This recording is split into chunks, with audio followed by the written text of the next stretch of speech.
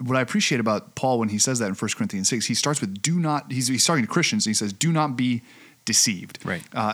Don't lose the plot of truth is what's at stake here because of who God is and what he's revealed. Mm-hmm. And if you are deceived to thinking that these types of people, which you were once one, mm-hmm. will inherit the kingdom, you're deceived. Mm-hmm. So he's helping kind of clear the fog of it's not actually loving or serving the LGBT community by just saying, you know what, you guys it's okay. We understand. Yeah. That doesn't serve them because it's indulging in their deception, and it's also deceiving on our own part.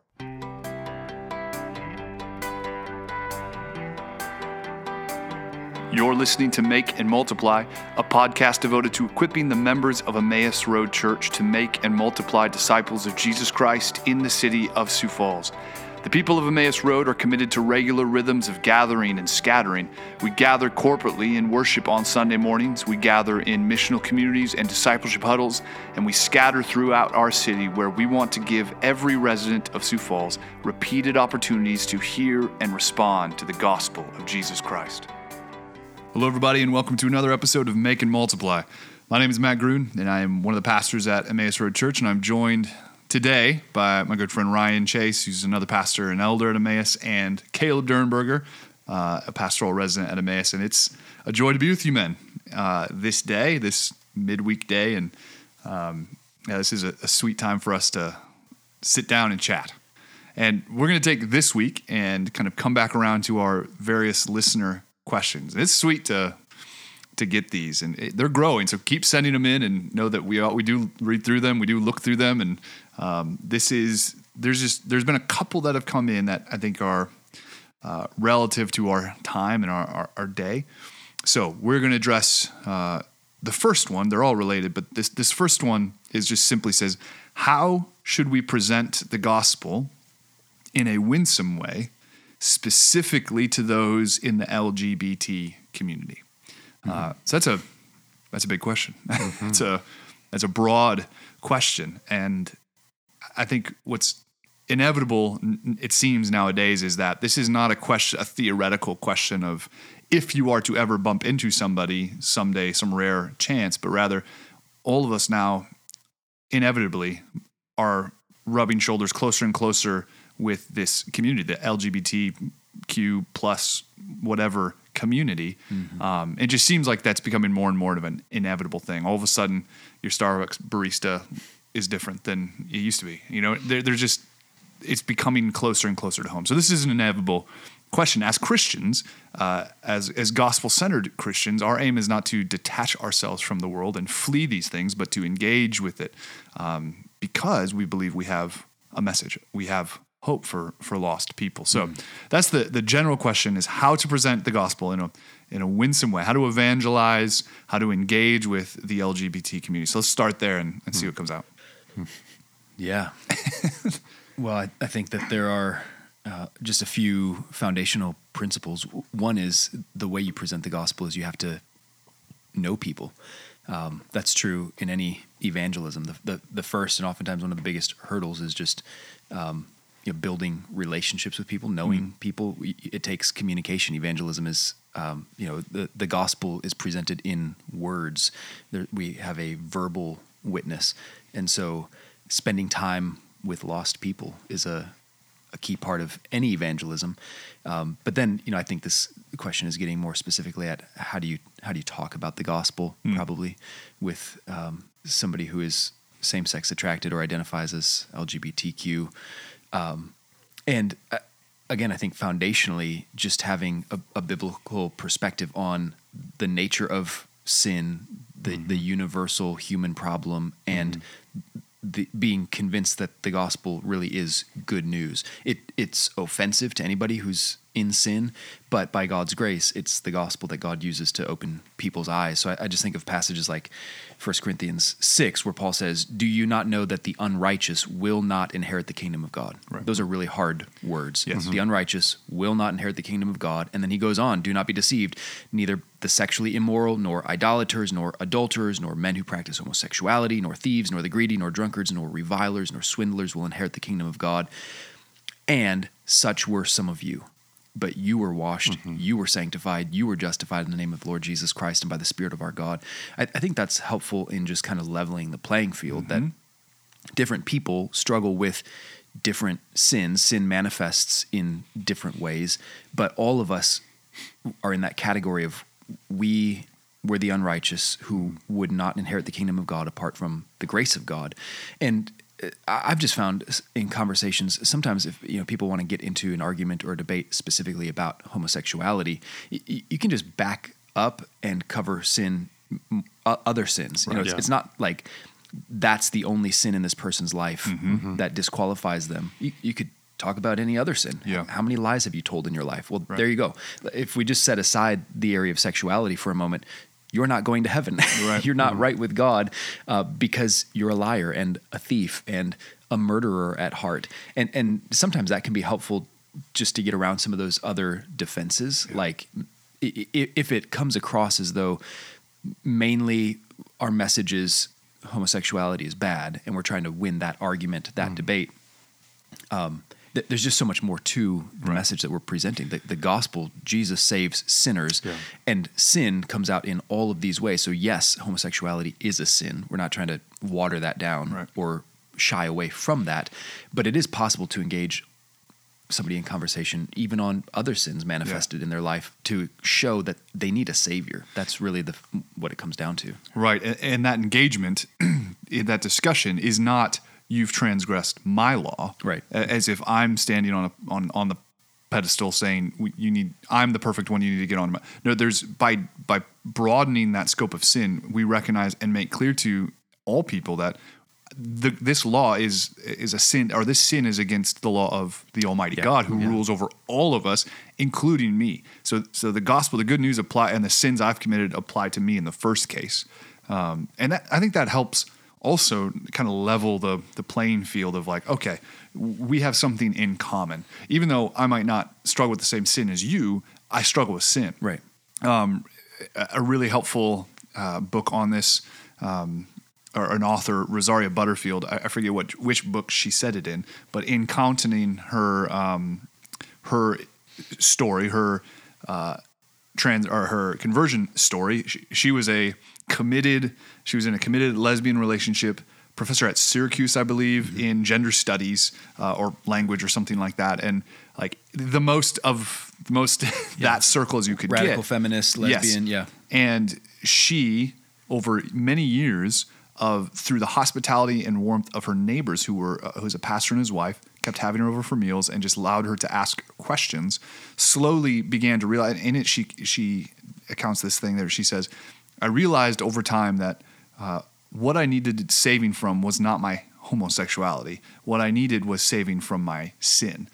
That, yes, homosexuality was her particular high-handed sin against God, but no different than, like you said, the lies other people tell, or the lusts that other heterosexual people face, or whatever. That the sin, because of who we're sinning against, has a commonality.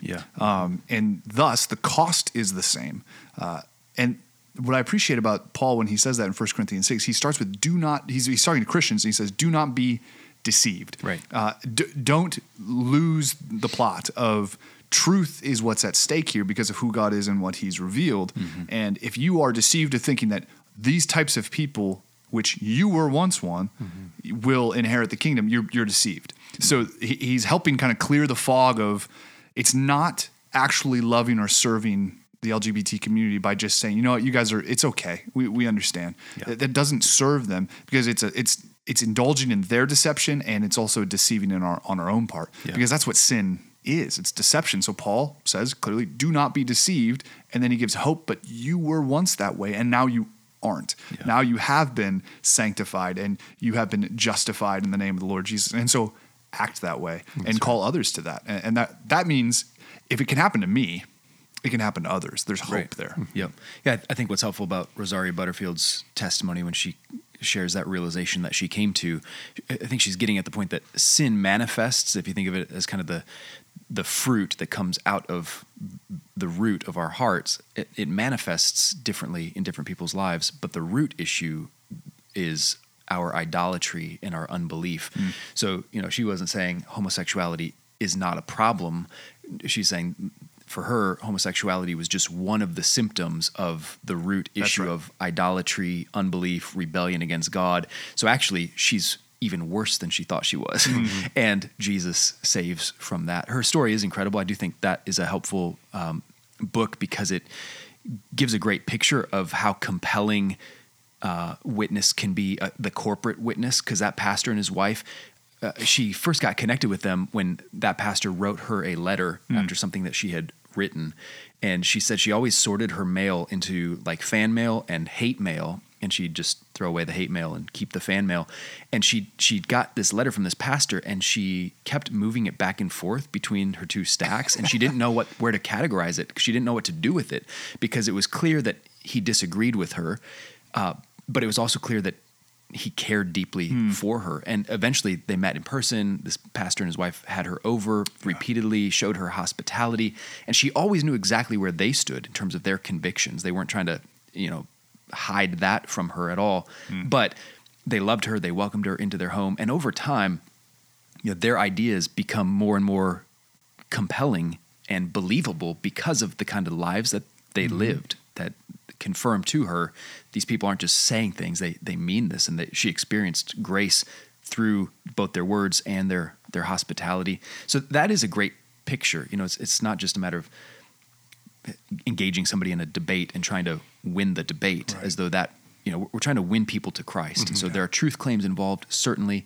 but ultimately we are holding out a message of redemption and reconciliation, like Paul says in 2 Corinthians 5. We are ministers of reconciliation. We are, through us, God is making this appeal to the world, be reconciled to God. So it's not mainly a message of condemnation and judgment, although there's bad news that we are God's enemies. Which is critical. But there's good news. And I think that's, it's easy to fall into that of just being against things, just condemning things that God calls sin, without also holding out the hope of the gospel to people. That's right. But like you were saying, Romans 3 comes to my mind in verse 19 when Paul says, we know that whatever the law says, it speaks to those who are under the law, so that every mouth may be stopped and the whole world may be held accountable to God.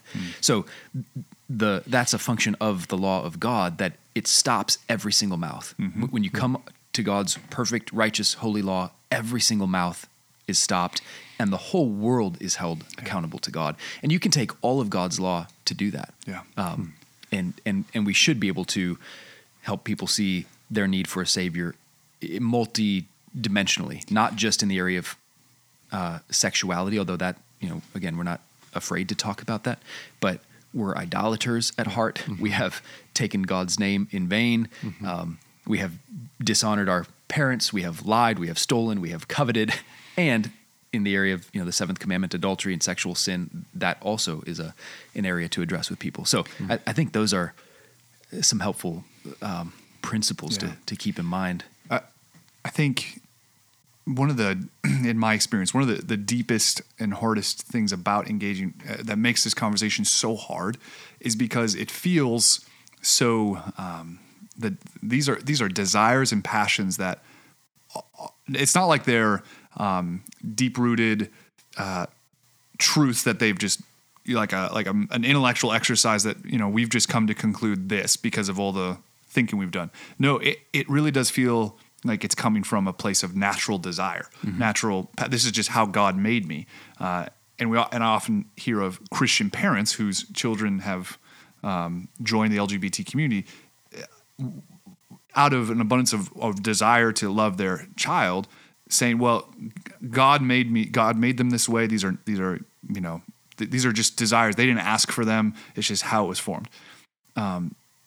I think that's a level of depth we have to get to, recognizing that because that goes with what the LGBT community doesn't need is not just an argument, because what's chiefly engaged is not the mind, it's desires and passions and things that we long for, and good things like unity and community and intimacy and all these things. They're just misdirected, but they are at the level of passion and desire. And often those things are not thought through as they come out. They just are what they are. So it feels like you're asking me to go against my nature. And the answer is yes. But the good news of the gospel is you can. So Paul in Galatians 5, after recounting the fruit of the Spirit, where he says, but the fruit of the Spirit are love, joy, peace, patience, kindness, goodness, faithfulness, gentleness, self-control. Against such things there is no law. And those who belong to Christ Jesus have crucified the flesh with its passions and desires. So part of what it means to submit to Christ and to be in union with him is that not just our actions and our minds and our thinking is renewed, but our very desires and passions are changed, because that's the hope of the new covenant, is that my old heart, my old dead heart, is now replaced with a heart of flesh that actually can produce such things like love, joy, peace, patience, kindness, and all the rest. So it really is, there is not any part of me that is commendable to God. Right. There's no part of me that is quote unquote natural in a naturally right way with God. All of it for all of us needs to be upended and be uprooted. And we need, and like you were saying, right, a new tree. We need a new root. It's not just, we don't just need new fruit. Right. It's not just stop doing that action. Yeah. Change the outward practices. Right. I need it all the way down to the core. So just helpful to me in thinking like, in fact, like Rosario, it's a lot bigger than you think. You're a lot worse off than you think. I am a lot worse off. I was a lot worse off than I thought. But it's kind of like Eustace in The Voyage of the Dawn Treader, where he tries to claw the dragon off. He can't go deep enough. He needs Aslan to come in and go all the way to the heart. Yeah. And it hurts, but then after a while, it's actually liberating. Yeah. That's good. Yeah. Amen. I mean, you literally said everything I was going to say, so I would just be repeating. That's good. Yeah. Other passages I would encourage people, read and reflect on. Titus 3, Ephesians 2. Those are passages that just encapsulate the testimony of every one of us.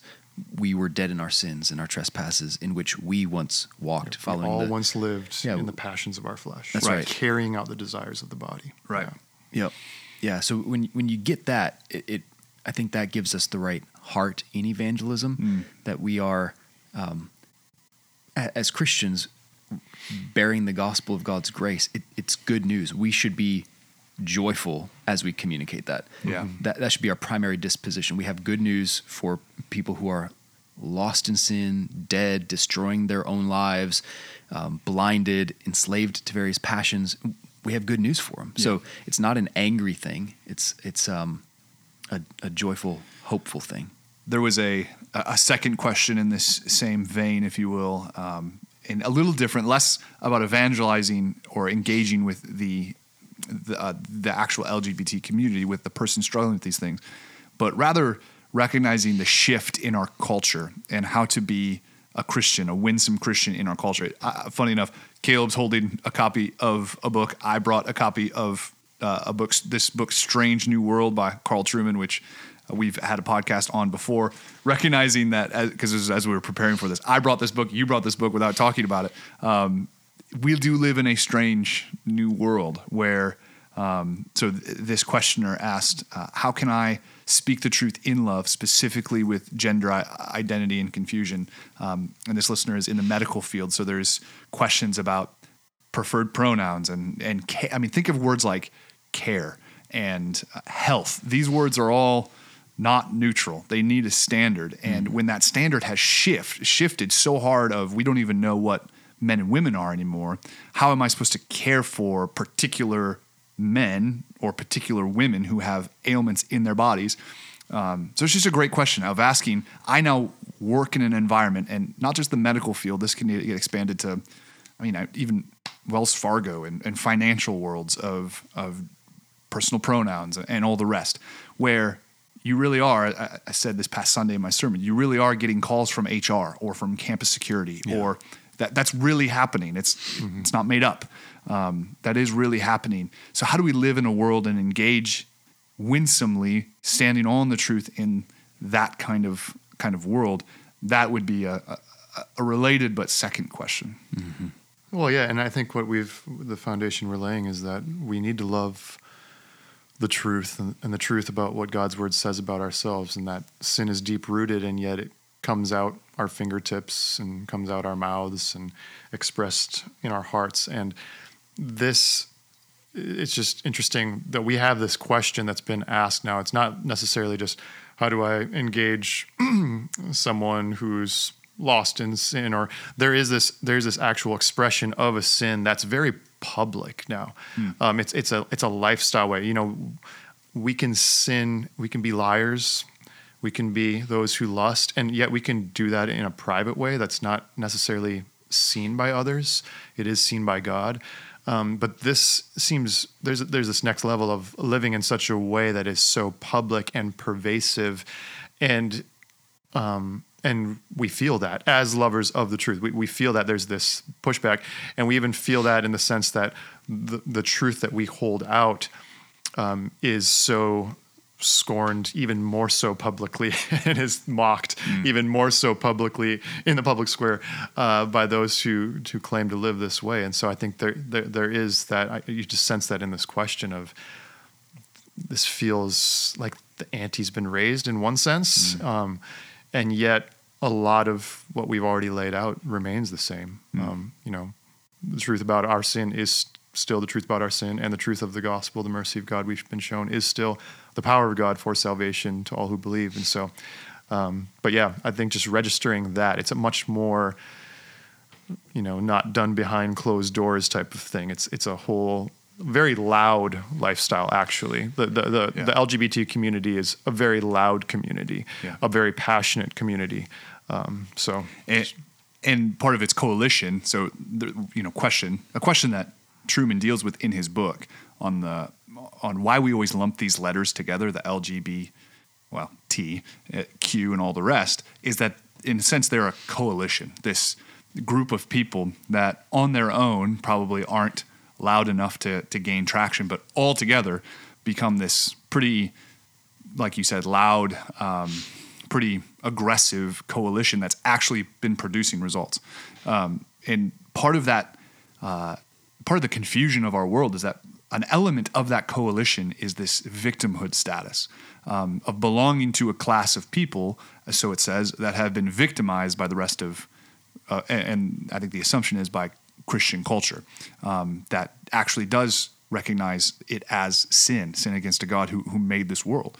And so because of that status, with the kind of the jujitsu move is, by claiming victimhood, they actually become the one in power by being able to move levers, in so much that whole businesses, jobs, societies, nations can actually begin to, even if, you know, the individuals, not every individual within that community may profess to believe these things or even struggle with LGBT community type stuff, they still are promoting it in a way that it's a top-down, heavy-handed, you will do this or get out.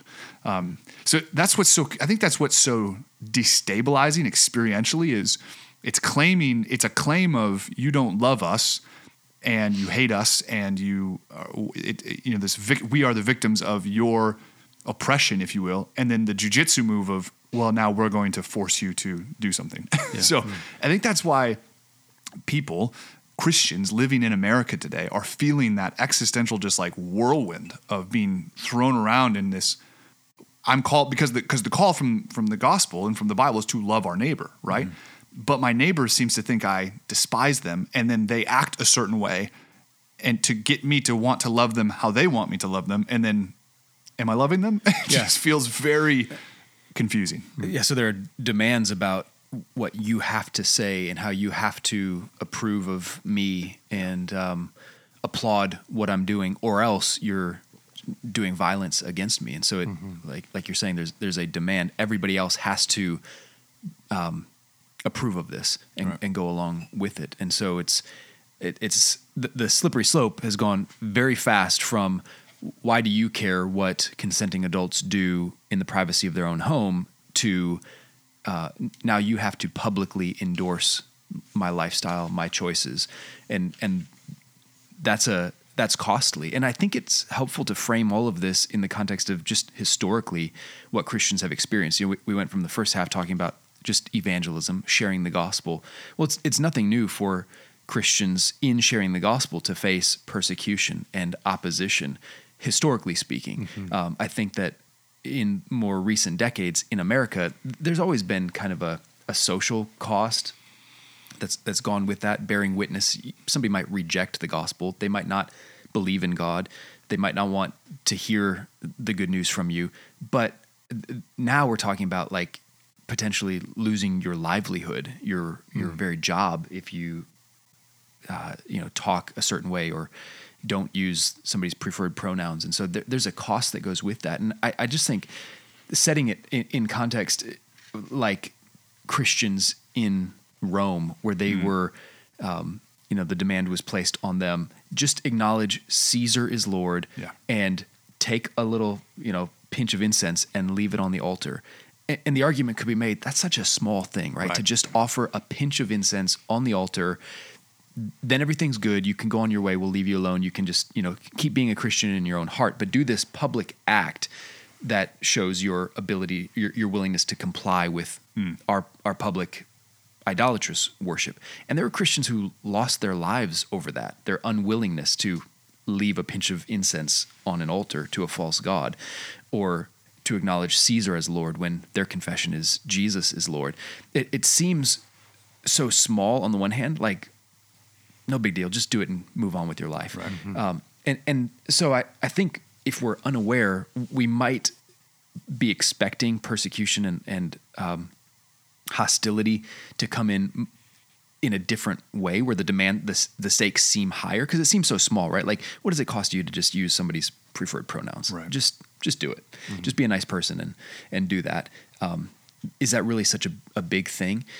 But yeah, it is a big thing, because it's requiring us to go along with a lie, to violate the 9th commandment, to act in an unloving way to that person by affirming them in their own self-destructive sin.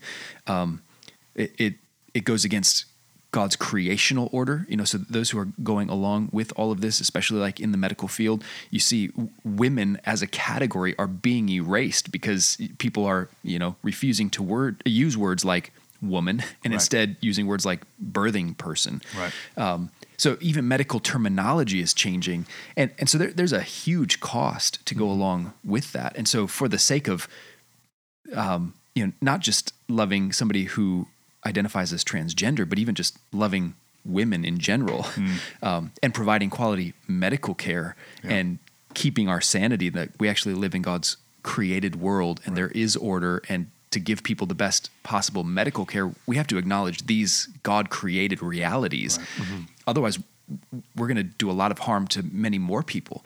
Right. So I think it helps me to go to places in Scripture like the Sermon on the Mount, when Jesus is telling his disciples, you're going to be persecuted. You're going to be hated on account of me. Rejoice and pray for those who mistreat you and bless them.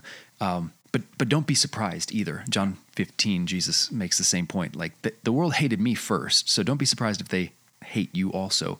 There is some reproach that we bear when we bear the name of Christ, and I think we have to be willing to count that cost. And I don't want to downplay at all how costly that is. Like that I think we're getting to a point where we're seeing the cost might be higher now than we've ever really seen in our society before. It's like that. When I was reading Solzhenitsyn's Live Not by Lies, and again, Russian, Soviet Union, he's a dissident in communist Russia, where there really is, truth, there really is whatever the government says. And he says, his whole point of living not by lies is that we cannot go along with this, and it will cost us something. So he says, some may lose their jobs, but that is there are no loopholes to being honest. There's no shortcut around suffering in a world that demands lies. There is no shortcut. And I think, as you were saying, Ryan, that this slippery slope that's devolved really quickly, I think as Christians and as pastors, we need to just be ready for when it all hits the fan, in the sense of there are going to be, and already are, countless stories of people who have been persuaded by this by the social contagion of gender fluidity and people who have really scary and powerful book, Irreversible Damage by Abigail Schreier. Not a Christian, but it diagnoses kind of how can it be that we've had such a massive spike in a particular subset of the population, namely prepubescent in puberty girls, which is not the typical gender dysphoria category. How can that be? I think things like puberty blockers and gender transition surgery, like there is going to be fallout from this in the generations to come. Yeah. And we as Christians, the message for us to those people is not, we were right, we told you so. While that may be true, the truth must lead to compassion. Yeah. Like Jesus looked on Jerusalem and wept for it and had compassion on it. Yeah. And he knew the truth. He was the truth, and he was going to die for those people and for us. So I just think as Christians, we need to prepare ourselves now, even in how we interact with the LGBT community and people who promote it in the workplace and our bosses and HR and campus security and all these people, and just be ready that this is going to hit the wall. It's just an inevitability of living in our Father's world, is that people who throw them, like gravity exists to all people, whether you acknowledge it or not. You throw yourself off a cliff, you may experience some freedom and the freedom of flying, but the inevitability of hitting the ground. And I think this cultural movement will hit ground sooner rather than later. And that's inevitable. And as Christians, we need to be prepared. We need to be prepare our hearts now ask God for compassion and care and love for these people. And in so doing, we express our love to them and we love our neighbor, and it gives ample opportunity for, there is hope. The gospel provides hope for broken people. 1 Peter 3:15 is maybe one of the most helpful places to go in a situation like this, in answer to that question of how do we navigate this strange new world, where Peter says, he begins, "In your hearts honor Christ the Lord as holy, always being prepared to make a defense to anyone who asks you for a reason for the hope that is in you, yet do it with gentleness and respect." And the foundation of all of that is that first phrase, "in your hearts," and actually that's picking up in the middle of a sentence right before that. It says, "Even if you should suffer for righteousness' sake, you will be blessed. Have no fear of them, nor be troubled, but in your hearts honor Christ the Lord as holy." So if you start there, that's the foundation. Have no fear of them, whether that's your management or the LGBT community or somebody who is going to slander you. Have no fear of them, nor be troubled, but in your hearts honor Christ the Lord as holy. I think you just have to start there with honoring Christ the Lord, resolving, he is my Lord. I will obey him and honor him no matter the cost. Right. I have already died with him. My life is hidden with Christ. So whatever else people might take from me, my name, my reputation, my job, I've already lost everything with Christ and been raised to life with him. So when you resolve there, I will honor him as holy. I will honor his word as true. I'm not going to participate in lies. That's how you have no fear of them. And that's how you begin to prepare yourself to make a defense to anyone who asks you for a reason for the hope that's in you. And then I think practically just a couple of suggestions as people navigate this in real life. A winsome, non-offensive way to go about it to the best of our ability, because we can't control other people and their reactions and their emotions, but do it with gentleness and respect, as Peter says. Just asking questions is a good starting point.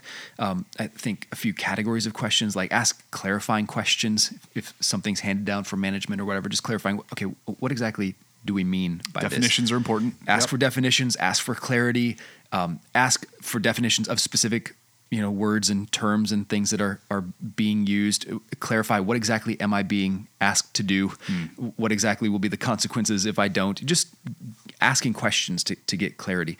And I think you can, as you have opportunity, ask follow-up questions that kind of put the burden of proof back on other people. Like, how did you come to that conclusion? There are other people doing a lot of thinking and writing these days about what's going on in the medical community. I just came across an article where these authors were saying, even more alarmingly, this is a quote from the article, "We are witnessing a direct assault on the language associated with women's health in medicine." terms traditionally used in clinical settings, like mothers, are being replaced with neutral alternatives like birthing parents. So these authors are making a case that medical care is suffering. So I think you can make an appeal there to people, and I would recommend just asking questions again for clarity in situations like that to say a manager who passes on, here's the new policy or practice that we're following. Just asking that person, do you personally agree with this, or are you just doing what you've been told from somebody above you? Because sometimes it's like the emperor's new clothes thing, where everybody's just going along with it because they don't want to get in trouble, right? And they think anybody else might report them and turn them in. But if you make an appeal there, do you personally agree with this?